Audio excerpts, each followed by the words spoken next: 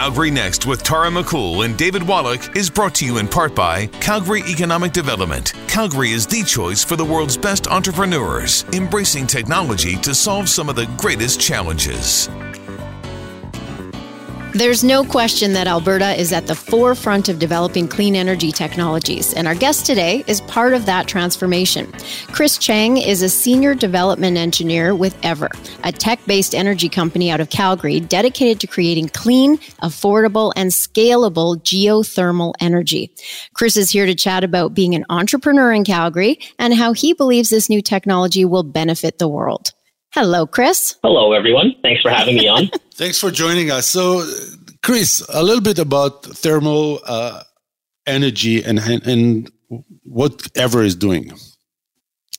Yeah, for sure. So, geothermal energy has been around for a long time and quite literally just means heat from the earth, so geo and thermal. What Ever is doing a little bit differently is that we are putting together a closed-loop geothermal technology. So traditional geothermal, you typically have to look for a permeable reservoir, something with hot water or hot steam. And there's only a handful of places in the world that have the subsurface that's suitable for geothermal energy. So that's why it hasn't really picked up a lot of steam and a lot of popularity, because it can only be done in certain places around the world. Typically in places like Iceland or anywhere along the Ring of Fire, like Indonesia, places like that. What Ever is hoping to do is develop a technology that will be applicable in places all around the world. So we know the ground is hot beneath us everywhere we go.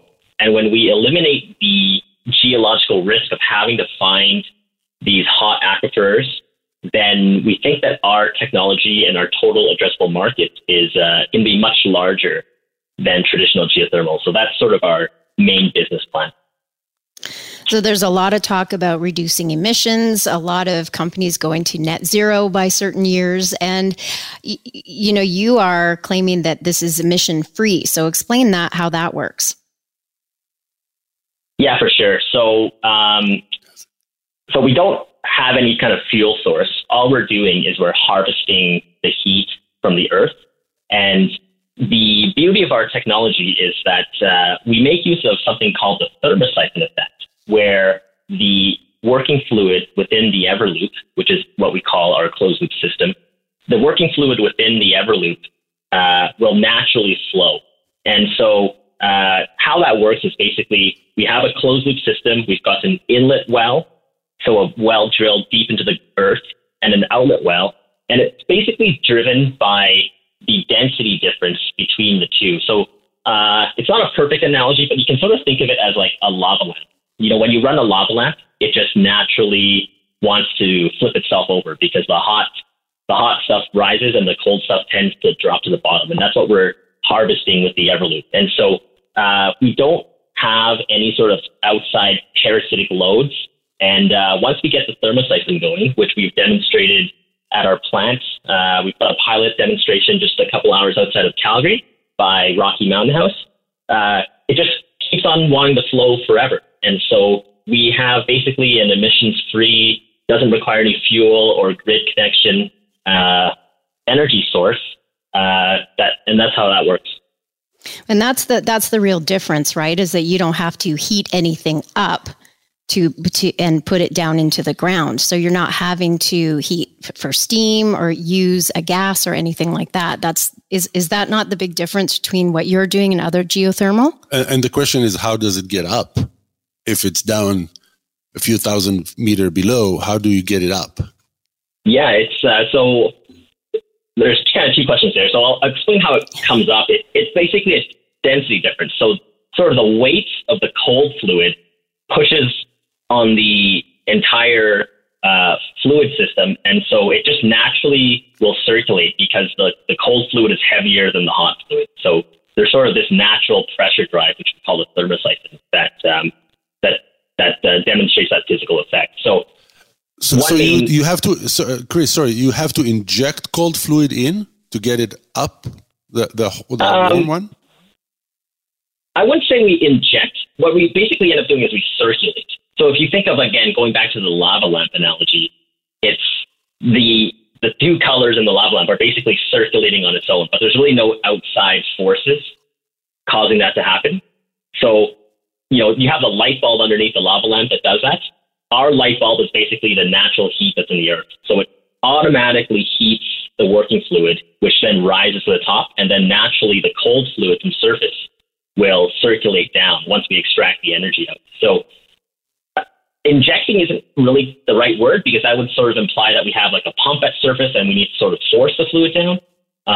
What happens is it just occurs very passively and very naturally. So there's no outside energy source to cause our Everloop to flow. It's just being powered from the energy that's naturally inside the ground. Does that make sense? So in terms of scaling, you were talking about the scalability. How will this impact households? How does that impact me as a house owner? Yeah, for sure.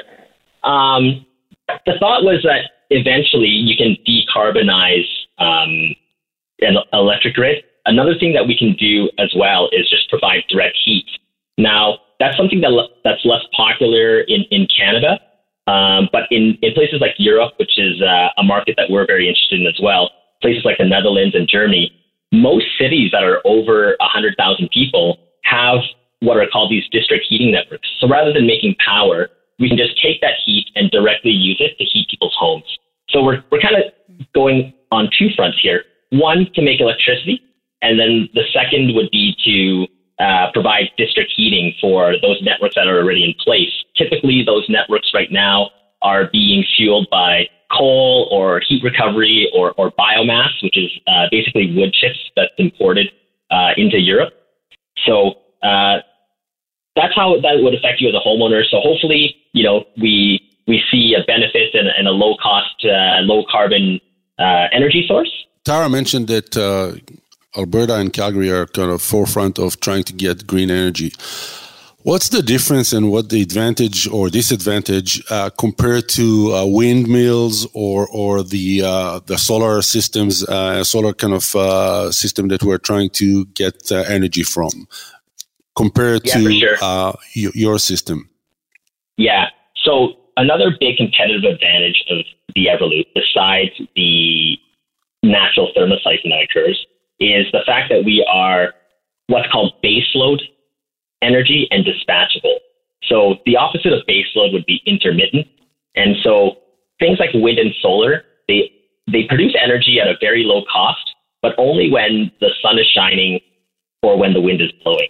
And so those are only happening during certain parts of the day. And so at that point, you definitely want to rely on solar because that's your lowest cost of energy. We think the Everloop is going to be complementary to that because the heat from the ground doesn't really follow like a day-night cycle. And so that heat is constant. So we can provide energy throughout the night and the peak hours, where if you just had solar alone, maybe it produces energy for 8 to 12 hours a day, depending on where you are in the world. But then you have to have things like battery backup or some other type of energy storage. The Everloop doesn't need that. It basically can operate 24/7 if we want it to, or we can speed it up and slow it down because we have full control of the working fluid, that we can be complementary to wind and solar. So we kind of see ourselves not as competitors to those intermittent technologies, but one where we can be complementary, where if wind and solar aren't generating electricity because the sun's not shining or the wind's not blowing, then the Everloop can step in and sort of fill those gaps. So where are you now with this project? How far away are you from commercialization? Yeah, good question. So we brought our pilot plant online in 2019.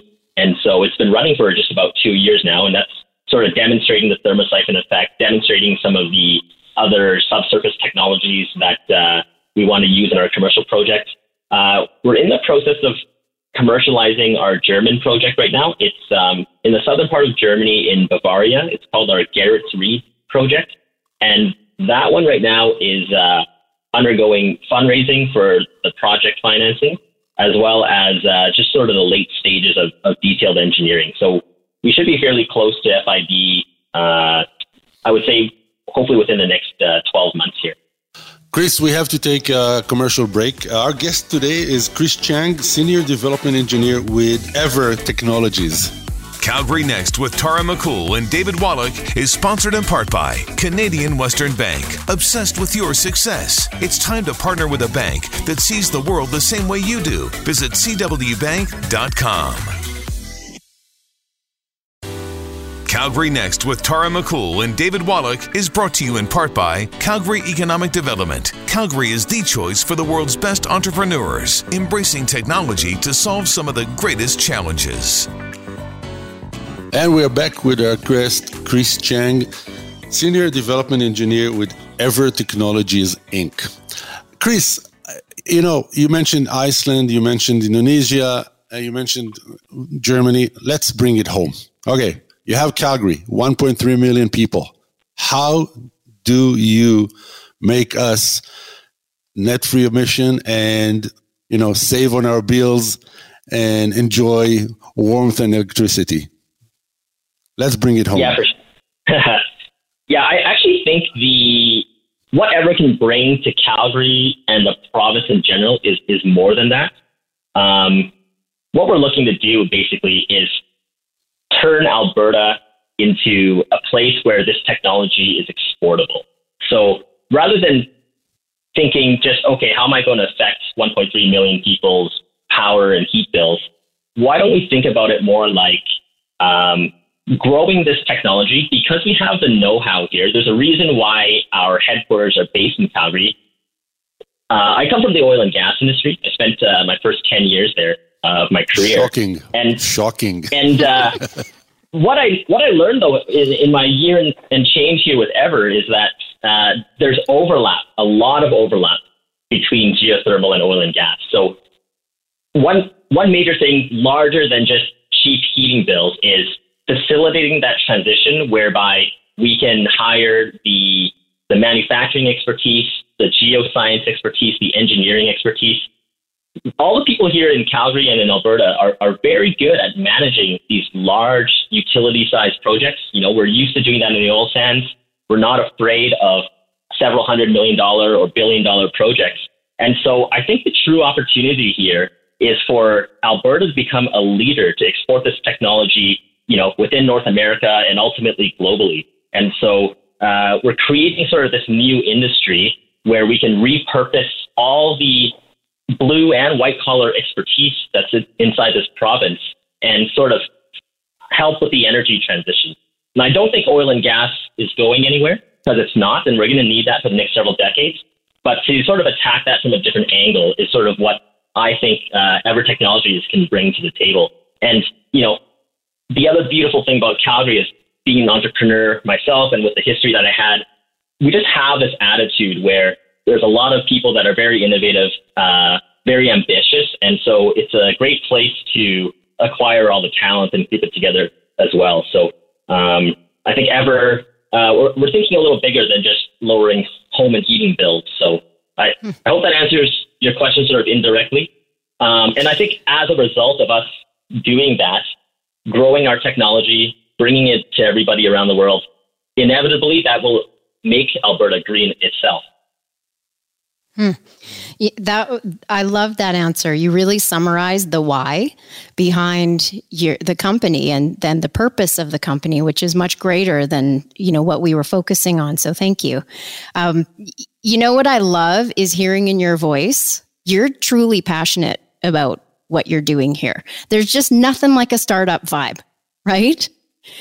Yeah, for sure. I mean, coming from oil and gas is sort of the total opposite. And don't get me wrong, I like working there, and they gave me sort of the security and the financial comfort I needed to be able to sort of make that jump, because I think it's hard to say whether or not I would have done that, right? Without sort of how well the oil and gas industry has treated myself, even with the past decade being what it was.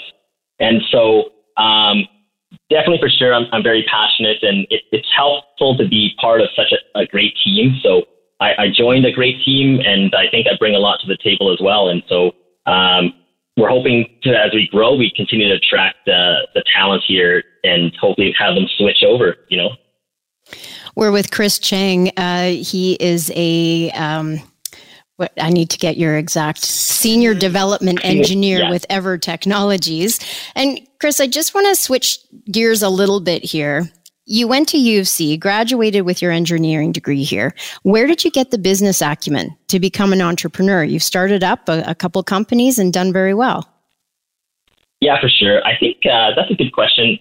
I think some of it just comes naturally. It's always been interesting to me. And so I've always been, I guess, more of a problem solver. And so if I can bring it back to the ugly Christmas sweaters, we got invited to an ugly sweater party, some friends and I found out that we couldn't really find any. And I think people's natural tendency would be to just say, oh, it was so difficult to find some, and then you just complain. But a couple friends and I, we like to solve these problems that we have day to day. And so instead of just complaining about not being able to find one, we said, okay, well, maybe there's a business opportunity here. And that's how we ended up starting the business. And so I think I sort of have a natural problem-solving tendency, and I think that in itself leads to business ideas. And as that experience continues to grow, sort of more and more opportunities come across my desk, and it kind of snowballs in on itself. So I would say that's sort of how I got my start, is sort of this curiosity and this tendency to want to problem solve as opposed to just sitting back and waiting for someone to solve it for me.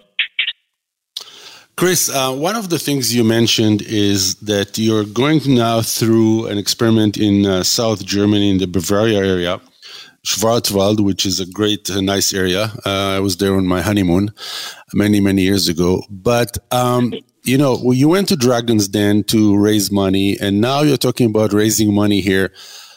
Do you get any help from our sources here, like Calgary Economic Development, OSIF, the Opportunity Calgary Investment Fund?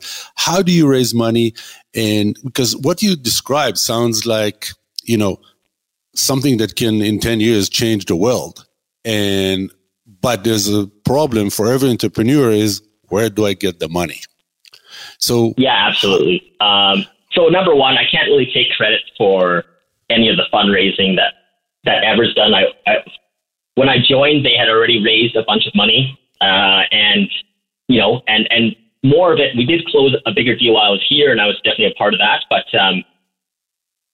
we've definitely gotten a lot of help from various government organizations, especially to get our pilot going. So we had funding from SDTC for that, and Alberta Innovates. And I think once we had the pilot in the ground, it became easier. Again, this is something that tends to snowball. So once you've shown that you can do something and you did what you say you're going to do, then more people are willing to take that risk. And so we've definitely enjoyed the help and appreciated the help that we got to get our pilot in the ground. And that's enabled us to close our latest funding deal, which we closed in February of this year for about $50 million. And that was including some major players like BP and Chevron, who not only do we appreciate their funding, but also the clout that they bring behind it. So we think, if we're not looking for more now, but if we were to be, having those names behind us will inevitably be of benefit to us. In terms of the local funding sources, it's sort of like an entirely different playing field. I can't even really put the Dragon's Den there because, that amount where we raised like $30,000, it was almost like a friends and family thing, and it was like kind of a fun, silly thing to do. But I would say for this, it's a bit of a bigger deal. It's larger than myself, and so I give credit to the team that the Ever founders have put together to be able to do that. They're all seasoned professionals who know how to use the resources and connections that are available to them in order to get that original round of seed funding. On your website, there's a wonderful, I think like 7 or 10 minute movie that I watched yesterday, and I was very impressed. So how far are we from having the Earth as the battery that moves the world? Because you guys use the word the Earth is a battery. So how far are we from being there? Yeah, for sure. It's sort of like the sun. We know the energy is there. We know there's more energy than we'll ever need in from the core of the Earth and the center of the Earth, and that's radiating outwards, and that's what heats the ground. I would say we're basically there now. We're close to the commercial project in Germany, and it really just becomes a sort of the will of the regulatory bodies to make it happen, and the economics. But we know the heat is everywhere. We're just trying to find a way to harvest it in a way that's economical. And so we're starting in places like Germany, and I'd love to be able to say that we have one here in Canada, but the difference there is that they have what's called a feed-in tariff, or FIT, and there's a lot more government support in Germany to transfer and over to renewables. And so even though the cost of doing business there is twice as high, but if you get 5 times the top line revenue, then it makes it worthwhile. And so I hope the regulations, and I think we are seeing that change, but the regulations and the local support here within Canada and North America, as it continues to improve and people see the benefits of the transition to renewable energies, we can make the economics work. And I think the technology that we have that we're bringing to the table already has us there with the oil and gas technology that we're bringing to geothermal, something that hasn't really been done because it traditionally has been so niche. Chris, thank you so much. We learned a lot in this interview. We look forward to seeing wherever technologies will take us. Thank you so much. Yeah, thank you, David and Tara, for having me, and thanks again for the chat. Calgary Next with Tara McCool and David Wallach is sponsored in part by Canadian Western Bank. Obsessed with your success. It's time to partner with a bank that sees the world the same way you do. Visit cwbank.com.